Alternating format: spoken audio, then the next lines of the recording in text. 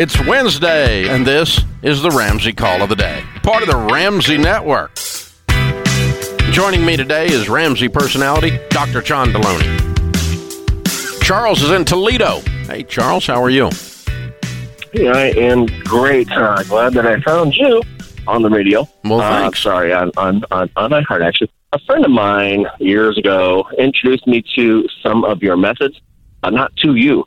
So that kind of slowed my progress down a lot. I could have been doing a lot more sooner, but I am 50, pretty much debt-free except for mortgage.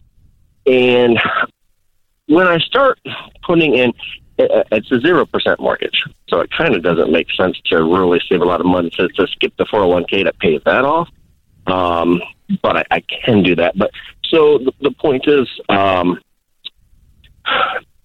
does the Financial Peace University or the Ramsey Plus teach me how much of my money I can spend where? For example, I like to take my wife and kids out to dinner, but I don't know. I can't find online how much am I allowed to allocate towards that per month. I'm a late saver. I only have about $20,000 in my Roth IRA at the moment. So I do want to put in as much as I can. In July, I'm eligible for a Roth 401k that they will match 7%. So obviously Wonderful. I want to do that. That's great. Well, budget percentages would change depending on your situation. If you're in what we call baby step 2, meaning you're clearing off all your debts except your home, and I think that's where you said you are. If you're already past baby step 2, then yes, you can allocate some, you can lighten up your percentages and allocate some for fun, some for restaurants and vacations and those kinds of things.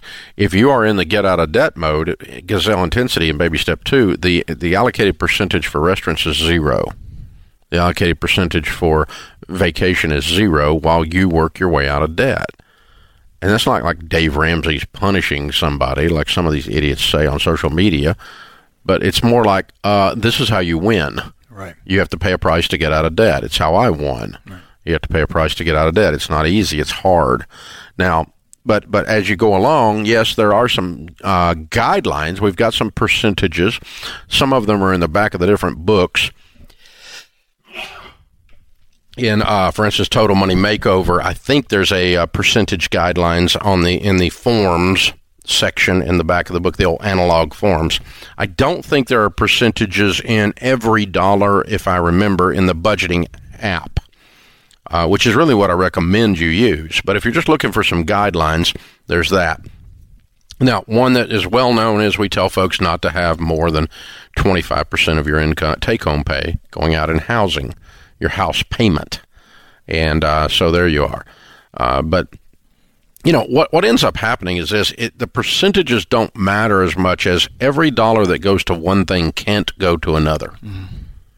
And once you start doing that with your spouse, then you come to an agreed amount for restaurants. Right.